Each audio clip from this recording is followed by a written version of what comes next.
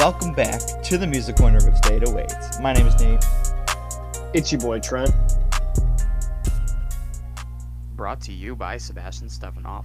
And today is the day we have top 10 albums of 2020. It's here, it's been a year, and we're ready to do this shit. But before we do, we are going to do an encore presentation of album reviews. We only have a couple today that we're briefly going to go over because they were albums that, came out recently this month that was somewhat worth talking about, at least.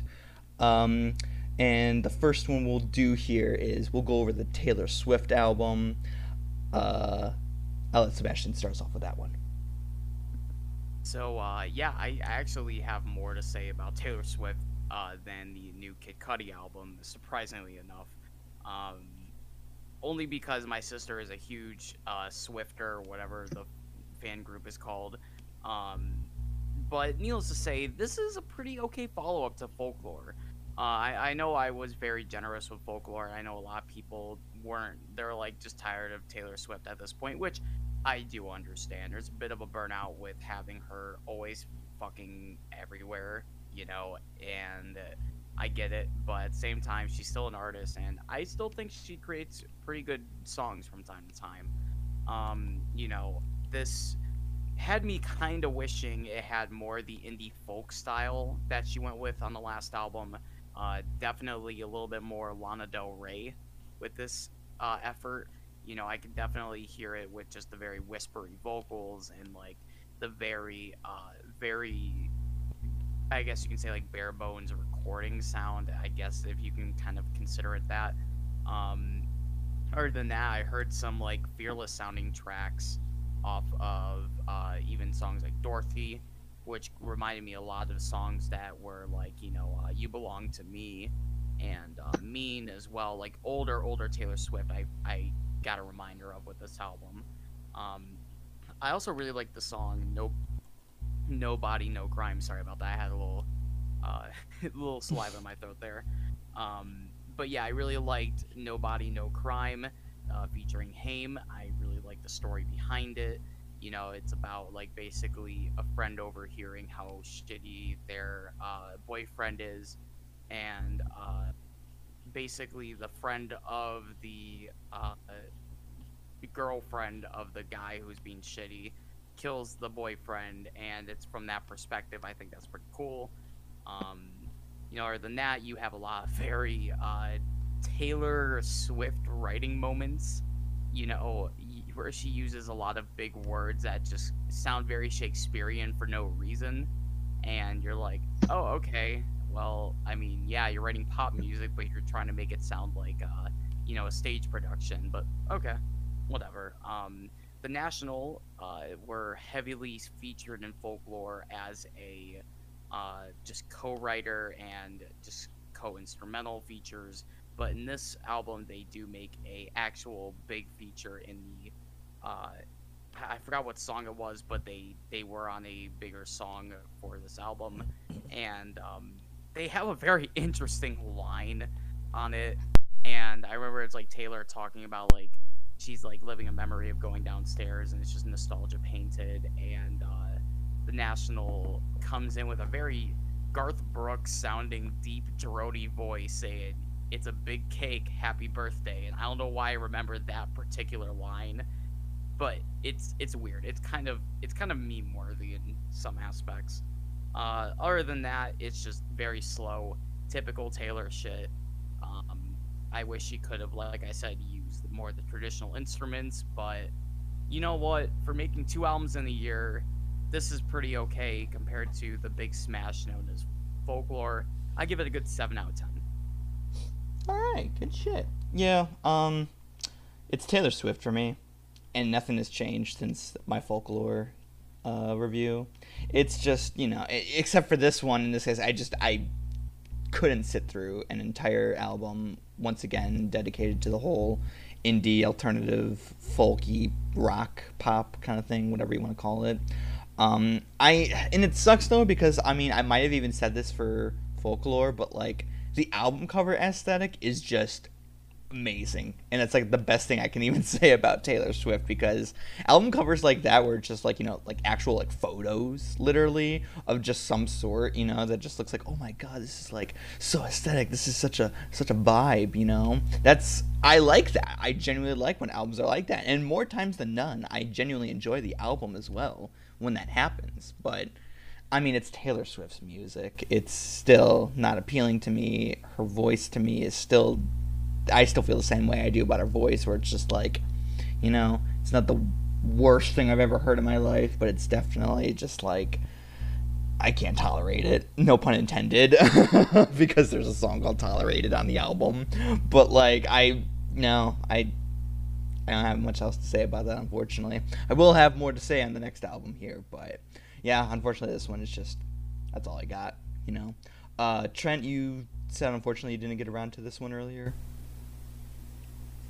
That is correct. I did not get around to either of them because with work stuff and Christmas around the corner, I've been right worrying about that stuff. But no, I mean, I honestly, the Taylor Swift one, I don't think I would have liked, because I one of my friends is a huge Taylor Swift fan, and we were talking about it, and I was like, oh, it's just gonna be her last album 2.0 or whatever.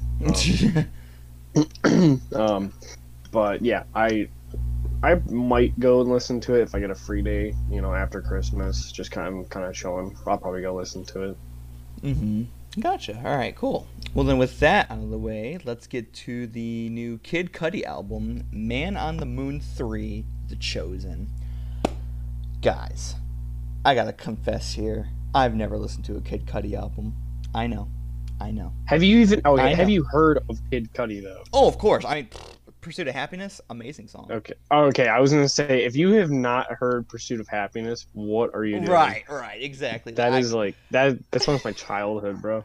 Right, and it's like so funny because like I never listened to Kid Cudi even as like a child or like even teenager that much, but like that song, like no matter what, because you've heard it before, even as a kid, whether it's on the radio or something, and it's like it does have a nostalgic feel to it for sure. I love that one, and then what's the other one that he's really known for? Oh, Day and Night. Yeah. Because like my memory of Pursuit of Happiness is I'm sitting downstairs at my grandpa's with my sister's Barbie pink radio on 97.5, or not 97, 96.5. That's the radio station over here. And it's playing Pursuit of Happiness and playing Legos, building shit. That's my memory of that song. Absolutely. But yeah, so this album is the first one that I've listened to in its entirety by Kid Cudi, and I'm genuinely surprised how much I love this album. It is absolutely incredible. There's so much to this album that is just, it sticks out so much. I know that this album has like 4 acts to it, so to speak, such as Return to Madness, The Rager, The Menace, Heart of Rose Gold, and Powers, which makes sense because those are the points in the albums that definitely like has a change in sound to it in some way or another. But yeah, like from the first track, Tequila Shots, it took me in right away. Like the way he raps and everything and his flow is throughout this entire album is just something that has, like I was saying earlier with like, Pursuit of Happiness, it's got a very nostalgic feel to it. From Tequila Shots to Another Day, and then She Knows This is just probably like the catchiest song on the entire album. If not that one, then Shows Out, which features Skepta and Pop Smoke. When it's just, both of those songs are absolutely incredible. And then like I love, this isn't really a popular opinion from what I've heard from at least like Anthony Fantano and probably other music people as well, but nobody seemed to like Elsie's Baby Boy Flashback, which features a sample from the movie Stand By Me. Definitely excellent movie right there if you've never seen that one. But to that one, I don't want to keep saying it's a nostalgic feel to it, but it definitely does give me vibes from like being a kid or something, or just like somebody that like it reminds you of somebody in particular, and that might have been what he was going for with that song. I mean, he even says flashback in the name, so like you would think it's something to do with like something from the past. But yeah, that one was actually one that like stuck out to me like a lot, even too, despite it not being too popular amongst at least Anthony Fantano. Mr. Solo Dolo 3, I also really enjoyed as well. The Void, oh, that song too. If you want to like get in your feels and like just vibe, that is the song to go to. The Void is mwah, such a beautiful take. And honestly, I also loved the other features as well too. Love and Me, which featured Phoebe Bridgers, which I listened to her album. We didn't get to that on the podcast, but it's pretty decent if you like indie rock. If you want to check that out and you haven't yet, and she's like blowing up right now too with that one in the indie rock community. So shout out to her. And then also we have a Trippie Redd feature on Rockstar Nights, which I thought was pretty solid too. I mean, still don't get all the hate that goes on Trippie Redd lately, but like I think he's solid, But hey, I'm no critic here, just reviewing albums. Really quick, I just want to throw in, is it bad that I still have not watched one single Anthony Fantano video? No, I mean, hey, the only thing you're missing is memes at that point. Yeah, I mean, obviously, I know the damn boy Yeah. thing. Like everybody knows that. But I don't know. That's just something that I don't really watch. I watch a lot of different content, but like because we do music stuff, I don't look at music stuff. It's one of those things that's in my head that I don't do. Right, that's fair. But no, it's good. Cool, yeah. But yeah, to wrap it up basically here, I absolutely love this album. It was incredible, and I'm gonna say it here. This is my first 10 out of 10. I loved it that much. It was an excellent album. All I gotta say. Really? 10 out of 10. Not even fucking around. That album was mwah. Wow. Mwah. You haven't given a 10 out of 10 this year, have you? The highest was 9.5 for Deftones and Dance Gavin Dance. Yep. Nope. Bro, Kid Cudi over Dance Gavin Dance. You think you wouldn't have seen the day, but it has come. Wow. And that might take into effect later in this episode. But we'll find out later. Sebastian, what did you think of this album? So, I'm a huge Kid Cudi fan, and obviously it's, Cleveland boys and everything. We all grew up with Kid Cudi in some way or another. We played basketball with him just down the street. That's what I'm saying, we all know a guy who knows a guy who just, may know a guy, it's all that kind of stuff. But, yeah, so, Kid Cudi with me, obviously, like everyone, he's had some pretty good hits. He's had some pretty big misses. But, the boy is still fighting. He's still going through that day and night, the lonely stoner out here. He's just trying to seize the moment, He's still that speeding bullet to heaven. Whether or not you want to mention that, yeah, Kid Cudi's definitely had a lot of prominence within hip-hop and rap. And, honestly, he's also a huge, I guess you can say, a huge stepping stone into my taste of rap and R&B. Definitely a huge trendsetter for me. But with that all being said, I was not that big of a fan of this album. His Man on the Moon albums have been stellar, have been amazing for me, but it's because of that inner hype that I kind of expected a different sound to come in with this. Not saying that the sound he chose was bad, because he just wanted to modernize himself, which I think he did really, really well. The man is juggling very new trap, I guess you can say, like, sounds that are similar to Trippie Redd and, of course, Astroworld Boy himself, Travis Scott, almost forgot his name. I literally says the album and who's that by? Yeah. Jesus Christ, that was bad. So yeah, I like Kid Cudi overall, but with this sound, I don't think the new style really fits the Man on the Moon sound as I'm used to, and because of that, I didn't really like it myself too much. There were some great tracks, of course. Tequila Shots, I really enjoyed that one. I really liked Dive a lot as well from the album. And even the Trippie Redd feature I thought was amazing. And Trippie Redd has been a pretty prominent part of my enjoyment this year, and I'm I'm right. surprised you even say that because I used to think his music was just cookie cutter as shit. But coming onto it this year, I guess 2020 was a birth of originality for the man. Um, I also really do like Solo Dolo Part 3 quite a lot. It reminded me a lot of a track off of Kids See Ghosts, which was a feature with Kanye, of course, and everyone knows that one is highly praised to all hell, and I think it definitely deserves so. But yeah, this is by far one of his best in years. I'm not saying it's my personal favorite, but I think it's his best in years because the guy is just on point. I would say 98% of the time here.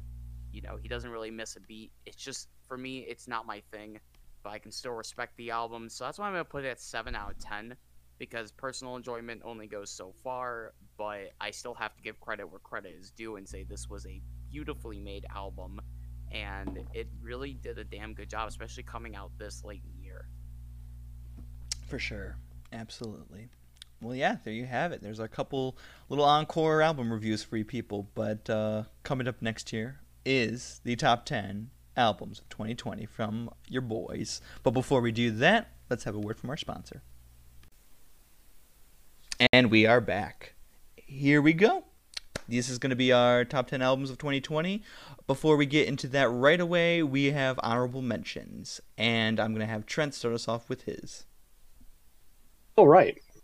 I have 3 honorable mentions because we decided on having 3. We had 2, or at least I had 2 for the songs, and albums is really hard. Songs is probably the easiest thing because you can just go, oh yeah, I really like that song. I like that song too. That song has this, that, and you're only picking one, but you're picking an entire album. 13, 14, even like 25 songs. And you really have to look at the entire album. And I actually had to switch a few albums before we started recording, just because I took an overall look at the year and I was like, what have I listened to this year? What is on my main playlist? What's on my side playlist, my rap playlist, everything like that. So I really just took a deep dive into the year. So starting out with my 3 honorable mentions I'm going to do this by the, so number 13, would be the Acacia Strain, because we all know that was a banger album. My favorite song, Chinamasta, is a god tier song. I don't even think did that make it on my list? That did not make it on my list for songs. But it was an amazing song. Album overall, really amazing. Solid work by Acacia Strain. I've always loved Acacia Strain. And I'm glad that it took, one of my honorable mention spots because it really was a great album. And I'm sad I still cannot find the fucking vinyl of it. I'm so mad. Seriously? Oh, damn. Yeah. I checked the exchange like fucking 10 times. I still don't have it. Ugh. But, it's okay. It happens. At some point, I'll probably get my hands on it. But, no, it's all right. I really just want the fucking poster inside of it. Oh, I know, right? The long one with the different, like, the changing of the fucking background and shit. Yeah, because that is so sick. I told my girlfriend about it, and she was like, "That is really cool." Mm-hmm. So, yeah, because I always love vinyl that like has something in it. Like the "We Are Not Your Kind" one, it had the like different pictures of them, so like all their masks and everything, and like different stuff like the church and everything from St. Ted. It was really cool. Right. Number 12, Shoreline Mafia. Really, a honestly great upcoming. I know we talked a lot about them and how we thought that their album was really fucking good. Mm-hmm. Because like it was a different style than what we're used to. But let's see, it was Mafia Business. They also came out with a deluxe edition, which I was not aware of. Oh really? Wow. Yeah. I just looked them up. Honestly, greatest thing about this album was all the people that wanted to be on it, like Kodak, Wiz, Lil Yachty. Like you have all those big names that want to be on, this upcoming album, and it really gives you a perspective of the rap community, how tight people are in it, and the album overall, fucking amazing. Great flows, great beats throughout the entire thing. Like we said, the last few songs of the album kind of fell off a little bit, but that happens in an album. Mm-hmm. Most of the time, you get used to the sound, or you kind of get bored of the sound after a while. But I mean, it's the last few tracks of the album. A lot of people, like the Grammys, don't listen to the last few songs of the album. But yeah, there's that one. Please go check them out. Great upcoming. So, at number 11 we have Sater's Locus. I love that album. I know we talked about it being prog and everything, and I'm a big prog guy. Always have been.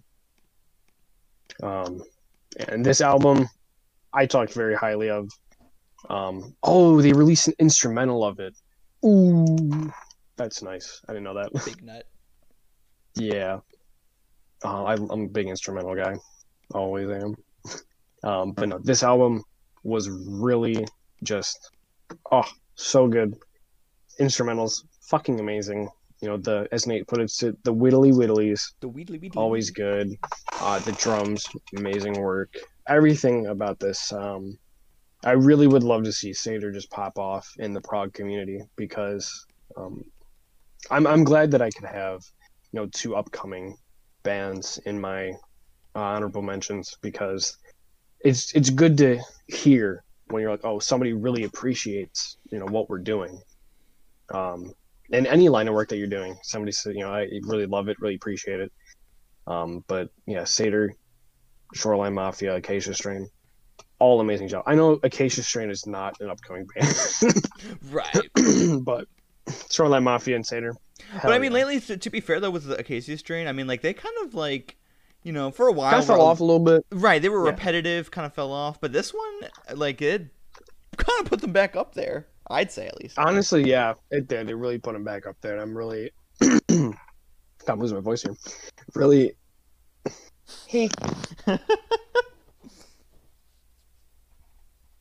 Jesus Christ. You good, homie? Oh man, yeah, I'm good. Holy crap. Dude, I we're don't know all what like, that was. dying voice-wise Yeah, today. roll All down. right, this is Well, it. Getting all I was over at my girlfriend's yesterday with a few people, and we were doing Phoenix Wright, Ace Attorney. We're all voicing the characters. Oh, I don't know if you guys have ever done that. I know what you're talking about. Yeah. Oh my god, dude, my voice was gone. I did somebody in like a Russian accent, and then I did the judge in Captain Price's accent. So like, you know, the closing of the throat and the strain on the throat was so bad. I think I went through a whole gallon of green tea by myself to try and help that. Damn. But no, yeah, Acacia Strain not really upcoming, but yeah, I think that album put him back on the map, as they say. But yeah, that's my honorable mentions: Sater, Shoreline Mafia, and Acacia Strain. Fucking amazing. Good shit, Sebastian. What do you got for your honorable mentions? Sorry, I forgot to unmute myself. So with my honorable mentions, I also have three as well. You know, with this one, I came up with this one a little bit last minute because I only had two, but I wanted to add a third. So, I added my newest edition. I added Barry Tomorrow's Cannibal. Dude, really I enjoyed this thought album. about adding that one. That was a I good one. thought I it- kept thinking about it. Like, yeah, it kept appearing throughout my playlist all year. I kept listening to it. I'm like, I didn't expect it to like it as much as I did, but by the end of it, yeah, it's definitely higher than like top 20. Yeah. But other than that, I have Childish Gambino's 3:15:20. Oh hell yeah. I liked it overall. I gave it more time than I originally did when I first listened to it, and it grew on me, honestly. You know, I think there's a great concept behind it. I think it has a lot of good, like, you know, a lot of artificial mystery behind it. You know, I liked it, and overall, it's Childish Gambino, so I'm probably gonna gravitate towards it no matter how many times. Like, I'll force myself to like it one way or another, like I did with "Awaken My Love," because I hated it when I first listened to it, but after Really? oh yeah, there was a couple songs that I just did not like, and it kind of influenced my whole viewing of the album. But I'm like, God, I like so many individual tracks on this, and yes, I don't like a couple of them, but that shouldn't like dictate the whole album. Yeah. You know. That's fair. And then my third one is Jacob Collier's Jesse 3. I was going to include it, and obviously, if I would have, it's not an album that we reviewed this year. I totally forgot to mention it to the guys. Jacob Collier is one of my favorite artists right now. He is an alien. All I gotta say, that man is one of the most talented musicians to ever have existed. I'm sorry to say, like, watching him perform, whether it be live on YouTube, on TikTok, on Instagram, it's a spectacle. The man has so much talent within every fiber of him, and I honestly hope he sweeps the fucking Grammys this year because he deserves it. Like, honestly, out of every artist that I've mentioned on the Oscars, I think he deserves it just as much as anyone else, if not more. The Just Say 3 has a lot of great features on it. Going into it, there's Ty Dolla $ign, surprisingly enough, who had a great one. Daniel Caesar, who's a huge, awesomely talented vocalist. Also has T-Pain on a song or two, and I love T-Pain, so anything he's on, I'm probably gonna like. And then they also have Tori Kelly on there as well. A lot of great artists working on this, and not to mention Jacob Collier does all the instrumentals and all the backing vocals as well. So the guy is just uberly talented, and this album is truly a crock pot of talent. That's all I gotta say. Good shit. There's his honorable mentions. For mine, I had so many albums, even in my honorable mentions alone. So, like, this is kind of tough for me, but, like, it was funny, Trent, because, like, I have 3 different, like, pages, basically, of honorable mentions. And on the first page was the Acacia Strain, and on the second one was Shoreline Mafia. And, like, you mentioned both of those back to back. I'm like, oh, shit, if he picks one on my third page, this is going to be wild. But fortunately, it didn't get to that one, but I just thought that was so funny. Anyway, so the first one I'll say for my honorable mentions, I'm going to put Boston Manor's Glue, which is probably going to be a surprise because that was actually one of their, like, not too well received albums from, like, most of, not, I wouldn't even say, like, their fan base, but just, like, their fucking, like, the genre. Like, people are just like, oh, this album's shit, it's, like, one of the worst albums. I'm like, it's actually really good. Like, I tend to go back to that one more than even, like, some of my top 10 albums of this year. Surprisingly, at least. But, like, it does tend to, like, fall off towards the end there, which is why I'm kind of like, it doesn't really deserve the top 10 crown. But, no, it's still a very good album. Like, the first half is some, like, the best material the band has ever written, I'd say.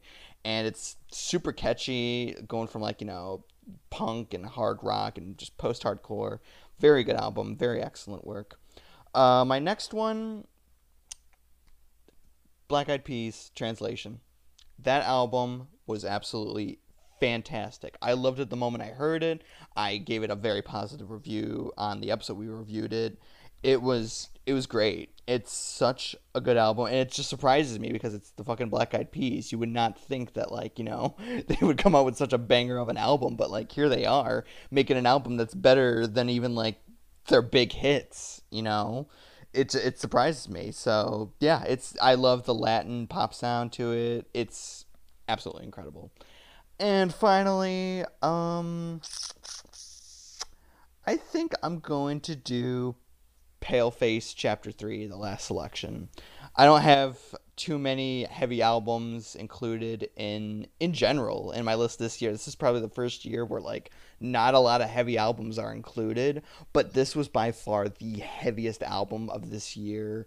It was absolutely insane. I did not expect to hear such a raw, beat down sound with deathcore and slam shit all around. It's quite an album. It's a roller coaster of a ride, dude.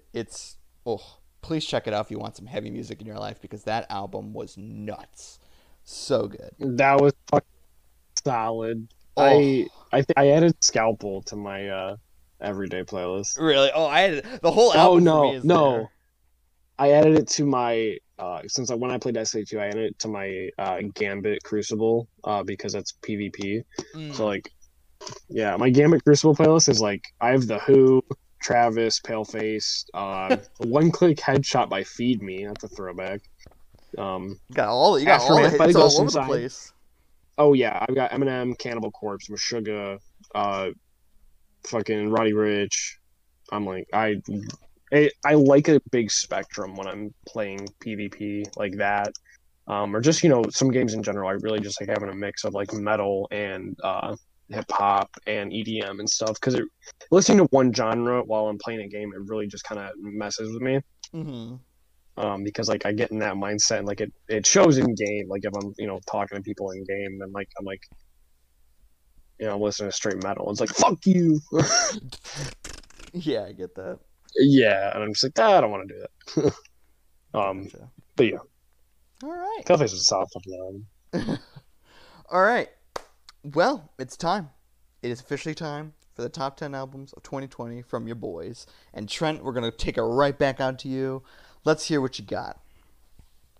Right. So, starting at number 10, we have an album that I forgot about. Oh, damn. But like I said, when I was going back and really just looking at the year, I was happy that I could put this album on here. We're going Stan Atlantic's Pink Elephant. Ooh, nice. Okay. That's an honorable mention. Really? Mm-hmm. It's in there Wow. at least. It was a solid album, and I forgot how much that I really loved this album until I went back and listened to it because I remember saying like this should be the new like alternative sound because it really was like that is alternative. That's like really good alt rock stuff. And you don't hear a lot of stuff like that where like it's got a weird vibe to it, but it fucking works, and I love it. Mm-hmm. Because everyone puts their own twist on things, and like we said previously, everybody also has a bias. So if you're like, oh, I don't really like that sound, but the person making it was like, yeah, let's fucking do this sound. Like coming from us, just having a big appreciation for music, I can on that level be like, yeah, I can see what they were doing with this, and I really fuck with it. But yeah, I remember I gave it that was like a good 10 out of 10 that I gave this album, just because it was new, it was different, and I'm sad that I forgot about it because it's a fucking banger. It is. It really is. I went back and listened to it, and I was like, dude, I forgot how much this album fucking slaps. And I remember too for like that week that we did the album review specifically. That was the week for me that like I loved every single album because like that was the Within Destruction, Dominic Fike, Misery Signal was on there, a couple of ones I forget. Yeah, I think I had two top tens that week. Mm-hmm. I think, yeah. No, yeah, Stan Atlantic, fucking awesome. At number 9, we have Future's High Off Life. I love Future. High Off Life was a great album. I've talked about Solitaires before. That was on my top 10 songs. Solid fucking song. You got the song, what is it called? Fuck, I can't remember what the hell it's called. Life is Good, that's what it's called. Life is Good with Drake. And then you have the other one with who the heck is it with? There's a bunch of people on it. DaBaby and Lil Baby at the end of the album. But no, honestly, in all, really loved this album. It's Future. You get the meme of him with the fucking his hands up as the fucking title. And I figured out that was a meme with like Future fans of him doing that, and he put it on the album. Oh yeah. Yeah, that was kind of funny. But no, overall, album was solid. Everybody who knows Future or likes Future, he's never done a bad job, I don't think. I've always liked his style of newer rap stuff, and he's got a lot of good features on this album. Lil Uzi, Drake, Travis, Young Thug, Meek Mill, and it's just it's a solid album for this year for rap. Number 8, we were going with Ghostmane's Anti-Icon. Yes. Had to put this one on here because, fuck, man. Something about doom metal really just literally. I'm a sucker for doom metal, and to put it with rap, Ghostmane did an amazing job. I'm sad that I never really heard of Ghostmane before this because, fuck, dude, My freshman year would have been lit. For real. Honestly, I feel that too. Yeah. But no, we've talked so much about this album because it's so fucking solid. The first half, absolute bangers. Um, Vagabond, Lazarado, Sacrilege, AI, Fat Up, like all fucking amazing. You really get the doom metal and rap mix, and it's so good. And then after Winds of Change, you get that slower stuff like Antisocial, Masochistic Rage, Melancholic.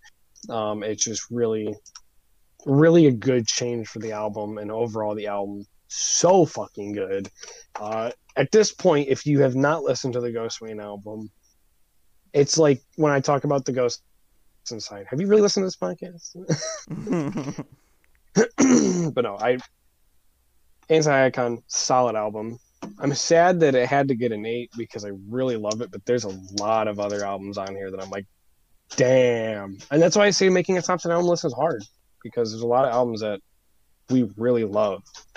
And I really hate to say that Ghostman gets an 8, but there's so many other albums I really just loved more than that one, and it's hard to say.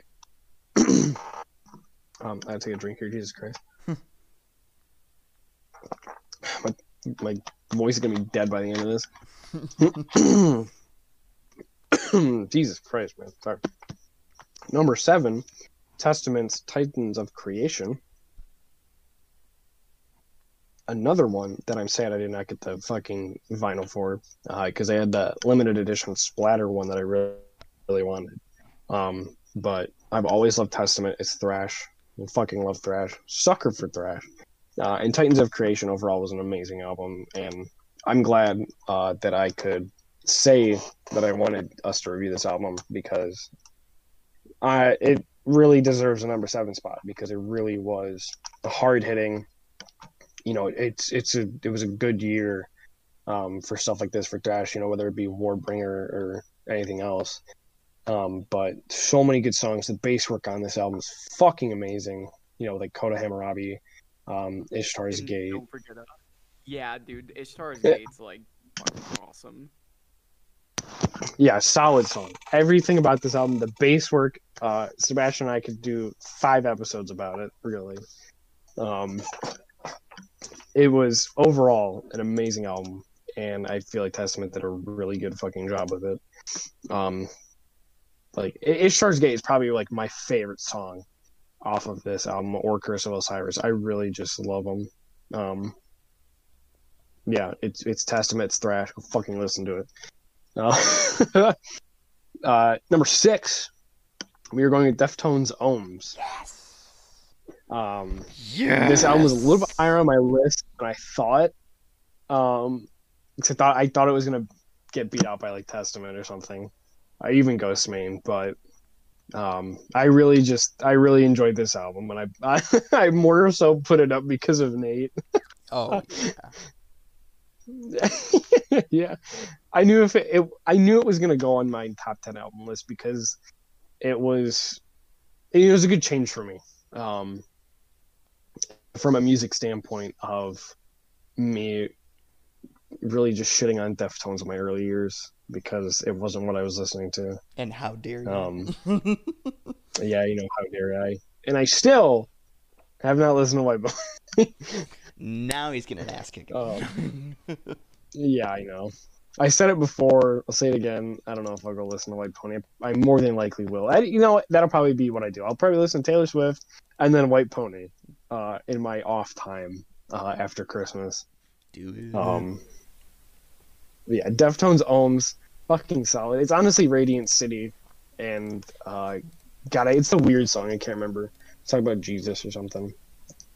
Oh, I can't remember what song I know it what is. you're talking about. Pompeii. That's what it is. You mean Pompeii? Yeah, it's Pompeii. Isn't that Is it Pompeii? Pompeii? There's a J in it. Is there a J in it? I don't know if I noticed that. Yeah, there's a J in it. That's so weird. Wait a minute. That is how Oh no, it's not. What the fuck is that then? I always thought it was Pompeii. That's so weird. I guess it is Pompeiji. Oh well. I don't know. It might be. I don't know. Whatever. Whatever the song is, it's good. I love how it starts out slow, and then the chorus, the distortion on this entire album is so cool. Honestly, if I could make a song with like that sort of like that exact distortion, I would love it. And I know, coming from an instrumental standpoint, everyone's always like, well, you don't need this, this, and this to get that sound. It's like, well, I mean, you have your own sound, but the fucking distortion's sick on this album. You can't deny. And then, yeah, Radiant City, obviously, coming from a bass is fucking amazing. But the album overall, title track, everything it really surprised me that I love this album as much as I did because it's Deftones and I'm me. But yeah, there you go, Nate. I satisfied you. Yay. Moving on, top 5. At number 5, we have The Path by Fit for a King. A band I'm really sad that I slept on because this album was so fucking good. I really couldn't have asked for another, a heavy album like this year because this was perfect. It really was. And I went back and listened to other Fit for a King stuff. Like Nate and I talked about the Death Grip album, and how that album is fucking solid. Like, oh, and I'm looking back on it now. I made jokes about Fit for a King when I was younger, like sophomore year when I was still in like the thrash phase. But no, this album overall really fucking solid. God of Fire, amazing. With Rio, louder voice. Louder voice is all that really hits hard. Because the little intro of it, you have 2 voices that define you in love or fear and love. The one you listen to will shape you. The one you listen to, or the one you don't listen to, will fade away. It's like, wow, like that song for me is kind of like the aftermath because of those little snippets. But no, overall, The Path, amazing song. Prophet, actually, I played a song at work. Oof, that was a bad idea. Because it talks about God and everything. But no, overall, Fit for a King did a fucking amazing job with this. Instrumentally, vocally, it was. It still amazes me, especially for like God of Fire, because that's like, whoo, a heavy song. I could never do those vocals because my throat is shit. But no, Fit for a King, The Path definitely deserves number 5 because it's fucking good. Number 4, who didn't see this one coming? Carnivore by Body Count. What? Holy shit. Yeah. Whoa, I have a body count. I got a body count. We got a body count. No, Carnivore, fucking solid album. Like, you can't even tell me it's not because fucking Ice-T. Like, come on. The cover of Ace of Spades, The Critical Beatdown, the 6 in the Morning unreleased demo, Riley Gale, Jamie Jaston, even Lee on this album.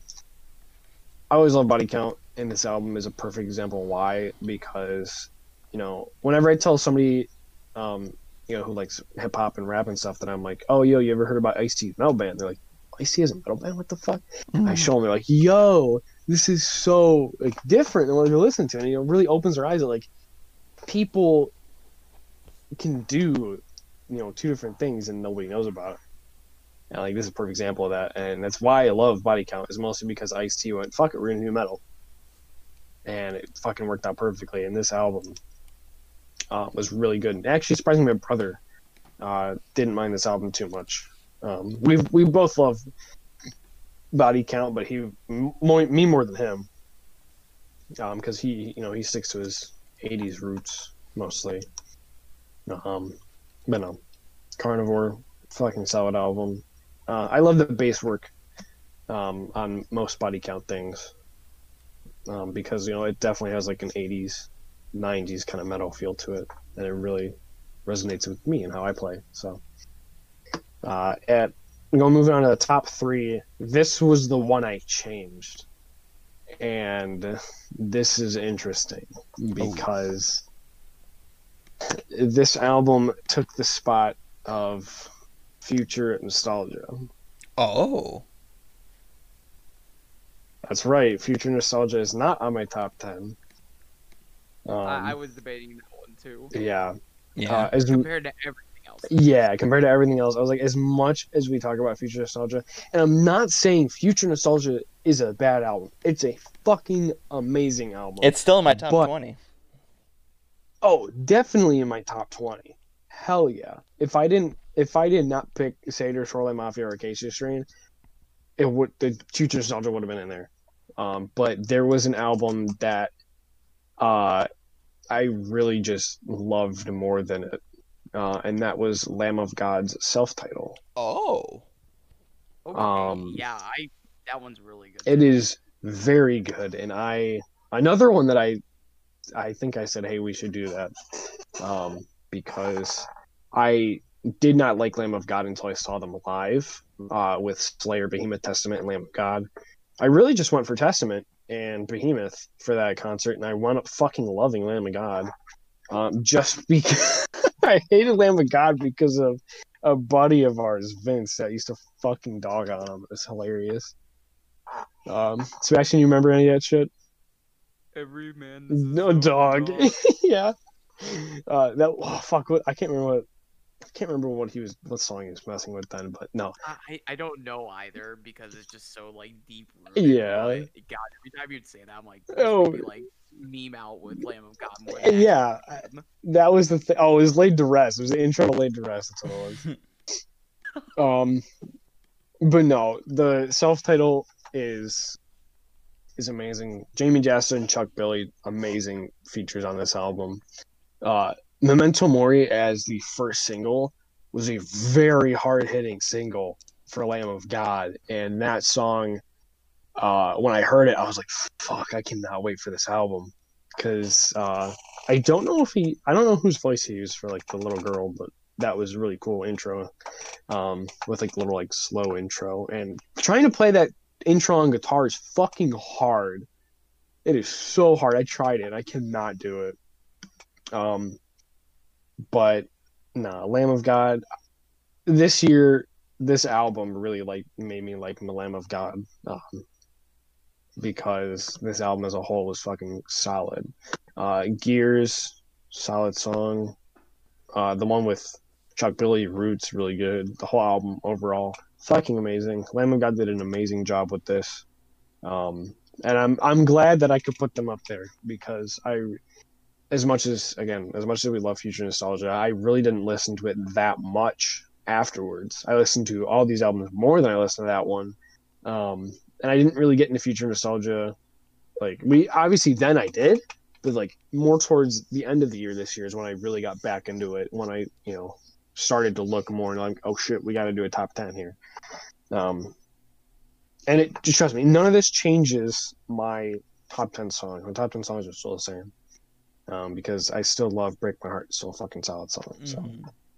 So, moving into 1 and 2, we all know. Number 2, Aversion's Crown, Hell Will Come for Us All. Fucking solid album. We all knew it was coming for me because this album's fucking solid. I really thank Nate for showing me this band, because I would have never listened to him if it wasn't for him. Gotcha. Saying, hey, we're gonna do this fucking album. And I looked at it and I was like, Jesus Christ, this is metalcore. Deathcore, bro. It's some sort of core. It's a core kids. Core kids. Yeah, and I mean, shit, I got the fucking album on vinyl because it was so cool. Mm-hmm. This is actually one I'm really happy at. I'm never gonna play this album probably because I just love the fucking variant on it. It's so cool. The Soil, solid start to the album. Title track, Hell Will Come for Us All, obviously a fucking banger. The instrumental work on this album is honestly unmatched to anything that I've heard from, a core standpoint. Like it's different, which is what I love about it. Because as much as we shit on the core community, because it's a good meme too, um, this is a different album, and I think the new singer really changed a lot. It was really fucking good. I still haven't gone back and listened to the old stuff, but I add it to my list of shit to do, my long list of shit to do for music. But no, I've talked a lot about this album, So, My number one spot. Can anybody guess? Changes by Justin Bieber. My number one spot, The Ghost Inside by The Ghost Inside. We all knew it was coming. Because it's the ghost inside. Because it's the ghost inside. Another one that I had to thank Nate for, because I don't think I ever would have listened to this one. And I have recommended this album to a lot of people. Mostly because of Aftermath, the last song. As we know, that song I fucking love. Talked about it hella during my top 10 songs. But this album overall, now that I get to talk about the entire album, really, after the 6-7 year gap, solid. It's only 40 minutes, but damn, it really hits hard, because I love albums where I can feel what was going on during recording. And it really it's a hitting home album, because everyone goes through shit in life, and this is a perfect example of that. Was it the drummer that got in that accident? Well, they all did, but I think he's the one who suffered the most. Suffered the most, yeah. He lost his leg, I'm pretty sure. Lost his leg, yeah. And it's like, we all go through shit in life. Life fucking sucks, but we powered through it. Put on Aftermath, power through it, cry a little bit, go through life. Listen to this album. I hope that I can get the vinyl for this someday. I don't know. I know there's a bunch of vinyl sales going on, but I got other stuff I gotta do with money.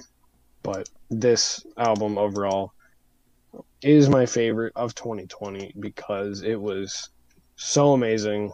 And Nate, I love you so much that you showed this to us, because you honestly made my year with this album. Oh, good.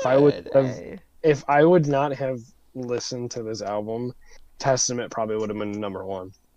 Because the Thrash Boys gotta have the Thrash album. Because the Thrash Boys, yeah. And I know, as much as I talked about the Warbringer album was not on my honorable mentions that I mentioned, but it is top 20, because it was also really good. And Warbringer, it would honestly, my top 10 list would have been really different. It probably would have been like Testament, Warbringer, the one that Sebastian mentioned, I can't remember right now for his honorable mentions, but yeah, that is my top 10. Everybody knew the Ghost Inside and the Version's Crown were coming. Threw that little slip in there, Dua Lipa not being in there. Wow. Yeah. Good shit. All right, Sebastian, what is your top 10 list?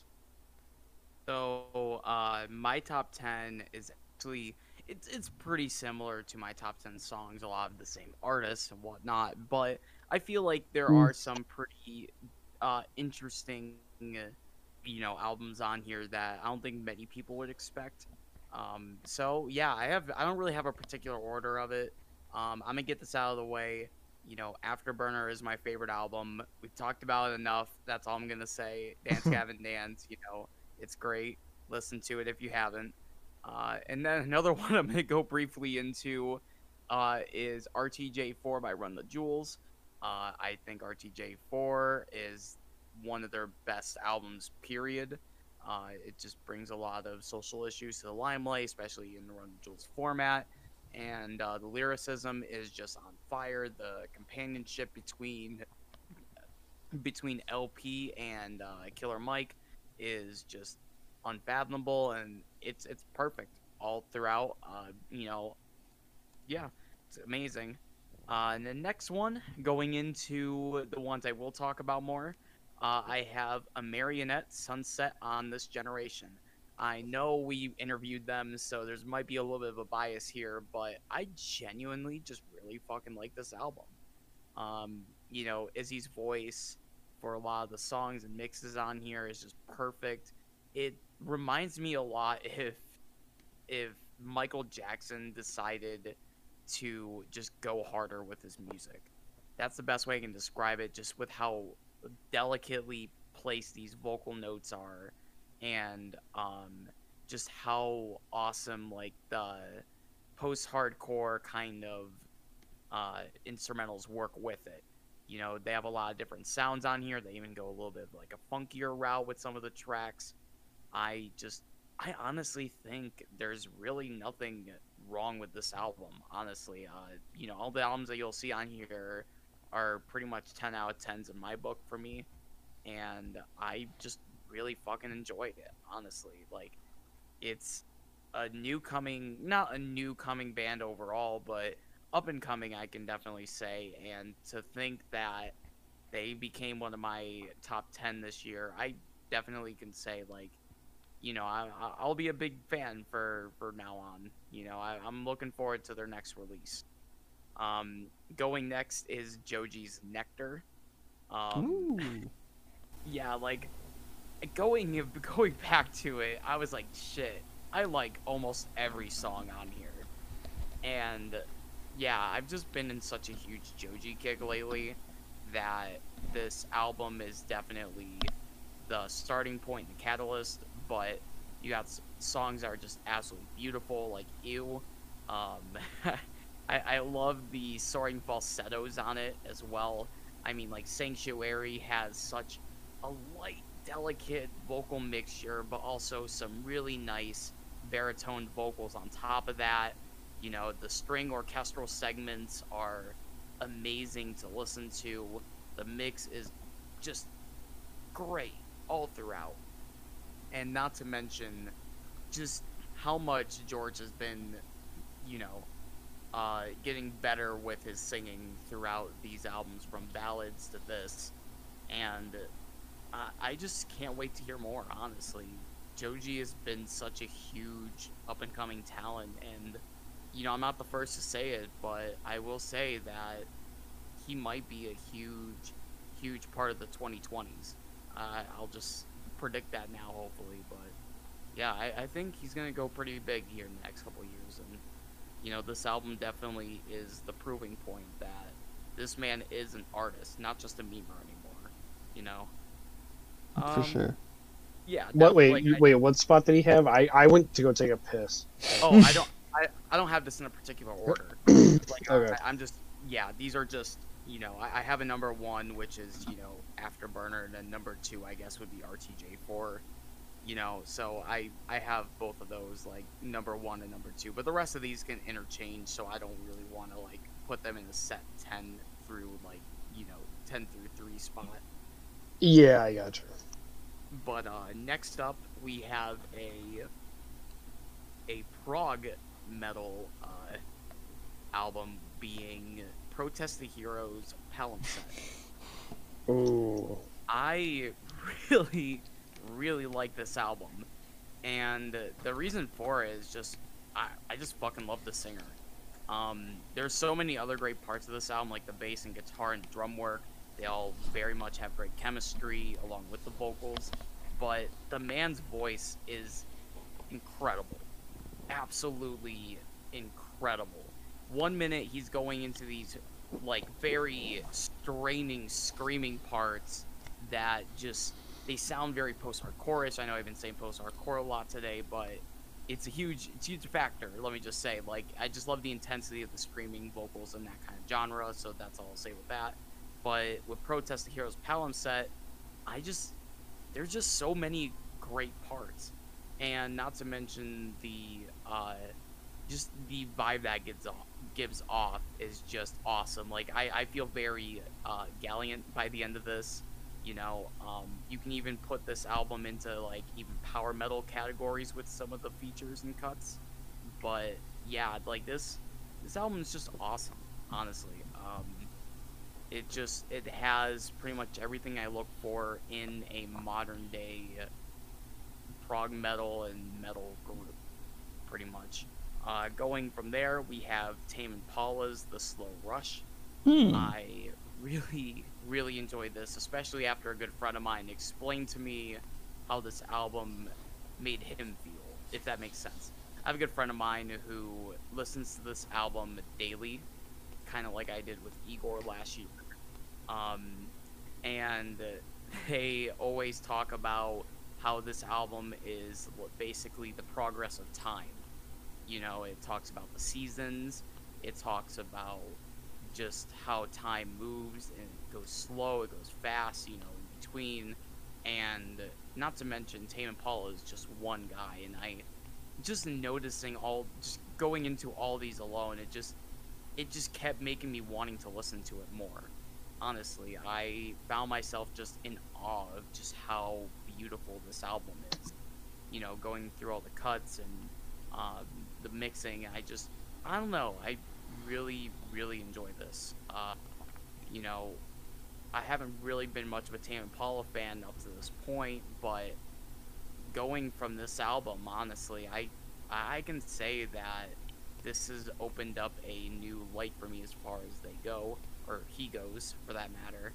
Um, yeah, honestly, I think this is, to me, this is my Kid Cudi album. For like, if you compare me to like Nate or whatever with this, like this is the album that kind of came up to me last minute in my mind space, and completely took away some other bands that I kept mentioning throughout the years. So I'm gonna give some credit where credit is due and say this album is just a masterpiece overall. Um, Next up, we have an R&B album with Victoria Monet's Jaguar. I already went pretty in depth with this album plenty of times, so all I will say is just I think it's a sexy album, and I think it is provocative done right. That's all I gotta say. Sorry, Megan, but if you want to sound sexy, stop sounding like you. Yikes. But after that, we have Future Nostalgia by Dua Lipa. Of course, the infectious grooves, the 70s sound, Dua Lipa's voice, what's not to love. The bass work is just phenomenal, as Trent and I will tell you. It's just beautiful all over, and honestly, Dua Lipa became one of my new favorite artists of the 2010s.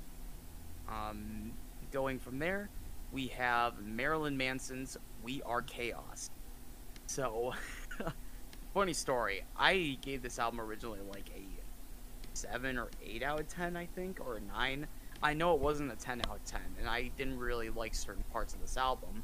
But going back into it, and maybe, or may not, maybe being on some mushrooms, I kind of discovered a very new kind of take for this album. I literally felt like I was listening to David Bowie when I was listening to this album, and all the likability that people have towards David Bowie, I felt with this. You know, I've never been much of a Bowie fan throughout the years, but I can see the I can see the aesthetic now, but through Marilyn Manson, if that makes any at all. I don't know. It's mushrooms. They do weird things to you, but yeah. Bro, I wish I was there. Oh, dude. I sat there listening to this album for like I don't know how long it was. Like I listened to it twice in a row because I didn't realize I had it on repeat. Because I was like, man, this album's a lot longer than I did it like 2.5 times before I realized, wait, I already heard this song.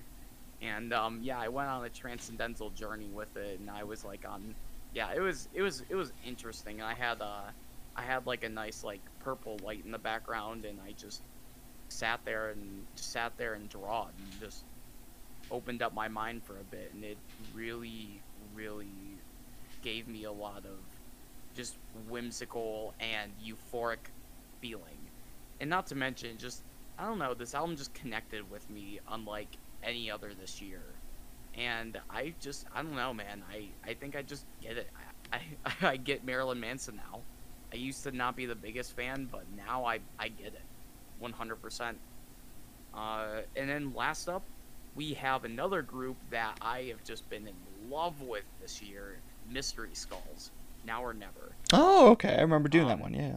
This, yeah, I mentioned this one to the boys and we reviewed it. I think it was back in like April or March. I Was know it the was, like, fucky one? which one? Was it the fuck you one? Yeah, I'm trying. Which fuck you one? Hold on, I have something about Mystery Skulls. Hold on. It wasn't actually that far back though, Sebastian. I think it was like in this like May or June even. That was July. July. It was, Oh, it was okay, so it July, was okay. July. Yeah, it was the summer, I thought. Yeah, because I my notes were for July 11th. I love how I Um, also put the date on all of my notes, and yet I still couldn't remember when we reviewed it. But with ADHD aside, my viewing on this album has only gone up since last time. Cuts like Glass Casket, Now or Never, the title track, and even the name's escaping me now, but needless to say, Mystery Skulls is a one-man project as well, and I just love it. It's the closest I can get to EDM and dance electronic music without kind of dismissing it, and I just love it. Honestly, I don't really have much to say about it. I'm sorry for being very brief with these, but I didn't really want to go too far into them because we already did reviews with all of them. But yeah, this one was huge. Definitely a big one. Mystery Skulls overall became one of my favorite bands this year. It actually ranked in my top 5 artists on Spotify, and that usually Wow. doesn't change very much throughout the years. For some reason, Metallica was also on there, and I'm like, I don't remember listening to all this year. But whatever. Dude, Spotify Rap was really whack this year. I don't understand it. Yeah, it's like you discovered like 927 new genres. I'm like, wait, do I not usually listen to that many? This Like, is a subgenre of a Yeah. subgenre of the subgenre that you listen to. what is it? You're listening to contemporary acid jazz, followed by adult contemporary acid jazz, and then funkin' Fucking So you're listening to Bliss on Mushrooms. Got it. yeah, but it's interesting, needless to say, and yeah, Mystery Skulls. All I gotta say is just give them more attention. Honestly, it's a one-man project. It's a passion project, just like Tame Impala, and this guy just has an amazing talent. The electronic side of things, I deeply like it. I'm not a big EDM person. You'll hear that from me many times with tracks like 1,000 Gex and whatnot. But I really, really like this. It's calm enough for even a normie like me will enjoy. All right, good shit. And is that your list? Yeah, that's my list overall. All right, good shit. Oh wait, I forgot. Favorite cut of the year, Headstrong by Trapped. Oh my god. No, he did it. He did the thing. All right. So my top 10 album of the year. Top 10 albums of the year. For my list, I usually try to like pick out an album from each genre, each individual one, or like something that doesn't sound like another album within the top 10 list already. So yeah, just going to base it off of that one. So number 10 for me, I have Heaven Shall Burns of Truth and Sacrifice. Out of all the metal albums this year, in the metalcore and deathcore genres, this was definitely my favorite one within the core community. It was definitely a longer one, but like every track just hit so hard and it was so fucking good. And it even had like one of the oddball tracks that was, oh my god, what's it called? La Resistance, that had like this very upbeat electronic EDM-y kind of sound to it, where it was very like ravey kind of music, and it was just so fucking cool to have that on the album. But aside from that, yeah, super heavy, super fun. Definitely had to include that in my top 10. Number 9, I have Jessie Ware, What's Your Pleasure, which was like very different from like what both of you had even talked about with this one, because it's like I was the only one that like really enjoyed this album, I think, out of the three of us, and like it was just so. It was another one of those like 80s, 70s kind of like pop tunes and everything in the modern day, which I know, Sebastian, I know you said like you're not really too much of a fan of. You're kind of sick of it. But yeah, this one was just like perfect to me too. It was so much fun. It pretty sexual at times too, which like I mean that's kind of like the theme of this album. But it works with her. Like Jessie Ware, I know her earlier stuff is nothing like this, but I'm glad that she was able to create a sound that like could put her even more on the map than she already was. Because she had like a one-hit wonder before that's got like over 100 million streams. I don't even know the song or what it even sounded like, but apparently it exists. So yeah. What's your pleasure? Solid album. Next on my number 8, I have Childish Gambino's 3:15:20. Easily the best Gambino album in a while, I'd say, personally. I mean, this is my number 2 of best Gambino albums, with number 1 being Camp, because, of course, Camp is God tier. Fuck yeah. Mwah. But I mean, I still, of course, like Awaken My Love, and because of the internet, and even the oh my god, what is that EP called? The Kwani, I want to say, something like that. I gotta look it up. Yeah, I know. It has Sober. Yeah, it has Sober on there and Feel Good. Yeah, that's a good EP. It's a solid EP. But yeah, this album was just so impressive of him, and it's once again pretty experimental, like most of his stuff has been lately. But it works. It's super great album. Loved it. Number 7, Ghostman Anti-Icon. How could you not? Easily one of the most interesting metal albums of this year, with the blend, like Trent was saying, the blend of trap and doom metal and like all that combined. The first half of the album being like pretty super heavy. Well, not super heavy, I should say, but like heavier than the second half, since the second half is way more like industrial sounding. But yeah, this album definitely his best in his career yet. Number 6. I mean, hey, all I want to say is it all started when you know. It all started. Number 6, yes. 100th, Somewhere Nowhere. 100th put out this excellent, very trippy alternative album that blew my mind that it was still super good. Because last year, or I'm sorry, no, their last album from 2017, I know I mentioned, was my album of the year. Rare was the album. That one was perfect from the first track to the last. Like, not a single song was bad. It was beautiful. This one, it took me a couple listens, but even with that, I still found a lot of enjoyment from this album. I love the aesthetic that comes off it. The album cover with the frog is super trippy and fun. The singles leading up to it were awesome. They had like an EP that they came out with before this album that had like 4 of the songs that were already on this album, but all those were super solid. Yeah, it's a great track and easily their second best album. And it just still amazes me because this is the same band that started out as a hardcore band for like their first 3, maybe 4 albums. And then after that, they're like, fuck it, let's switch the genre up.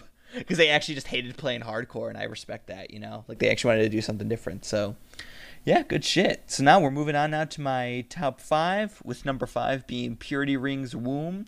I'm pretty sure this album has stayed either at, like, 5 or 6 even throughout the year since I heard it, because it's so good. It is their best album as well.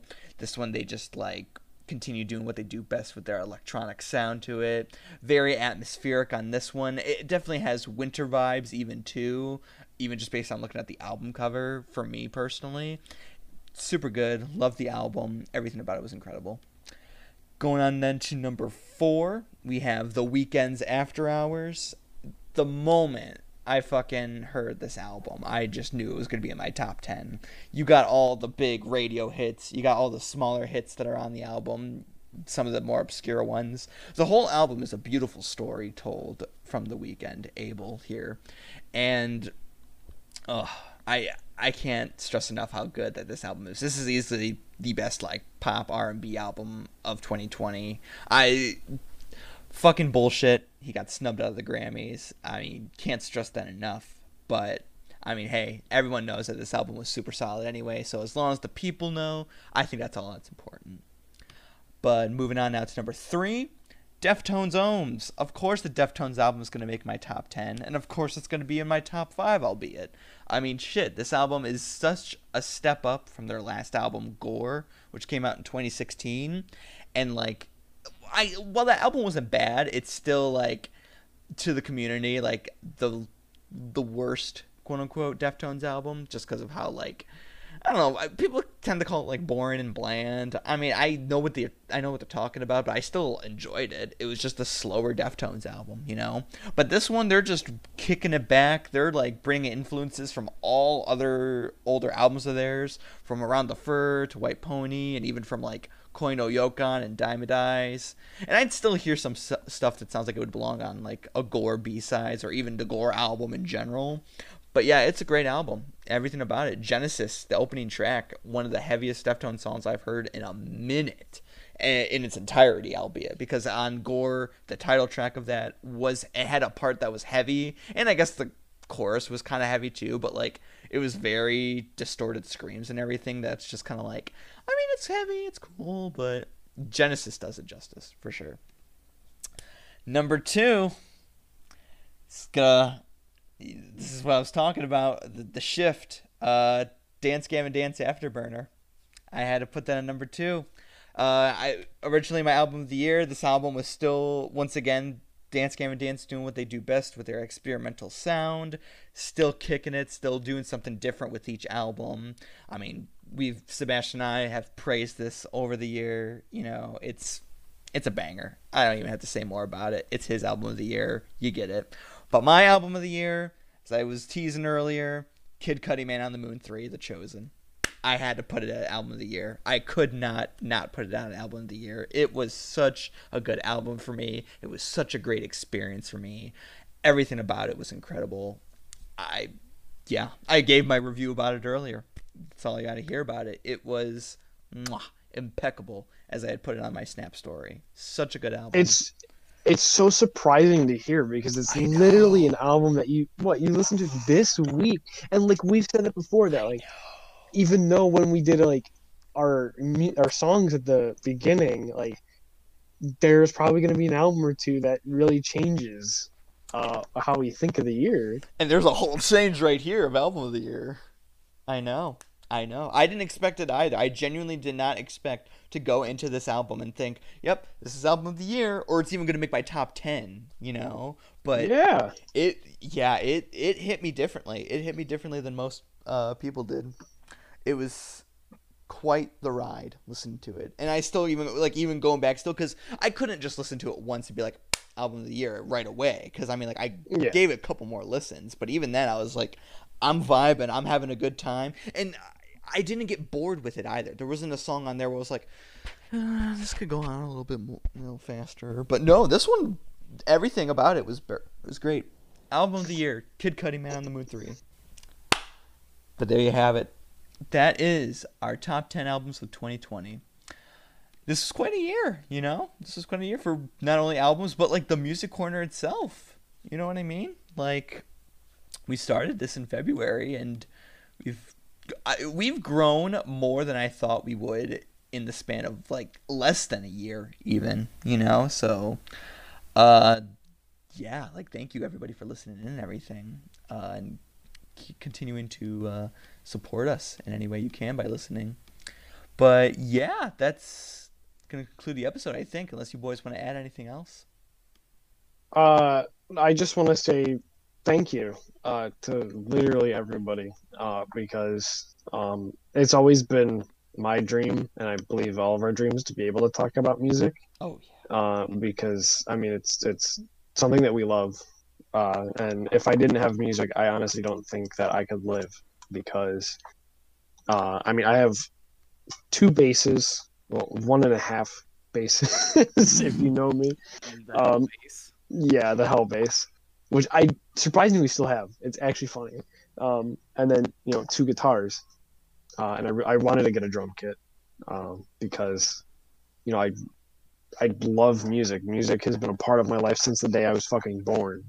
I can remember back when I was 3 years old in my dad's car the first time, hearing Black Dog by Led Zeppelin, or Wake Me Up When September Ends by Green Day. And like, or in my mom's car listening to Prince or Duran Duran. And music has always been a part of my life, and I'm glad that I get to share it with everybody around the world, and tell you guys what we think of the albums. And even though it's an opinion on what we think of it, you might like the album, but it's mostly just to get everything out there, because I never fucking knew Stand Atlantic was a thing, and here I am, Stand Atlantic's on my top 10. Like, and even for me, it's amazing how I can literally, before we start recording, an hour before we start recording, I go, yo, Stand Atlantic, forgot about that one, that one's going on there. Right. Like, we listen to so much stuff, and it really amazes me how over the course of a year, like Nate said, like, that we've grown over the course of a year. And I really just want to thank everybody for listening and really just making this what I wanted it to be. And honestly, I thought I was going to have a one-time thing back on episode 5 or episode 3, and then me being brought in on episode 5. It really just, it was good. I remember, I never told you guys this, but when you guys asked me to be on that one episode, and then Shazad and you guys talking, and you're like, yeah, we want you on full time. Like, I think I shed a tear because I was like actually really happy that I was like, gonna be on it. And it was I'm glad to hear. So yeah, we're glad you were able to join us. Thank everybody. Yeah, just want to thank everybody. Everybody that we had a guest on this year. Yes, all the opportunities we had, interviews, everything like that. It's been an amazing opportunity to be able to do that. And yeah, with Christmas right around the corner, this is pretty much my gift, is being able to do this as a lifestyle. So good shit. Sebastian, anything you want to add? That's mine. Well, first of all, investigate 311.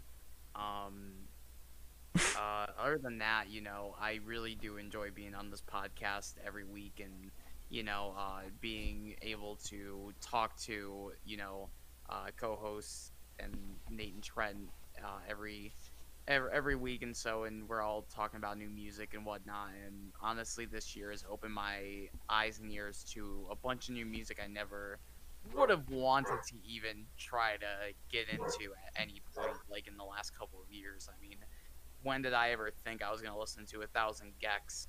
Well, probably still never after this, but I still gave it an effort. Dua Lipa, for one, I did not expect to have enjoyed that much. All these groups just came out of nowhere for me, and there's been so much good. Of course, there's been fair amount of bad, but those are more from the artists that are still concurrent and not really doing much and just kind of throwing fodder out because 2020, why not?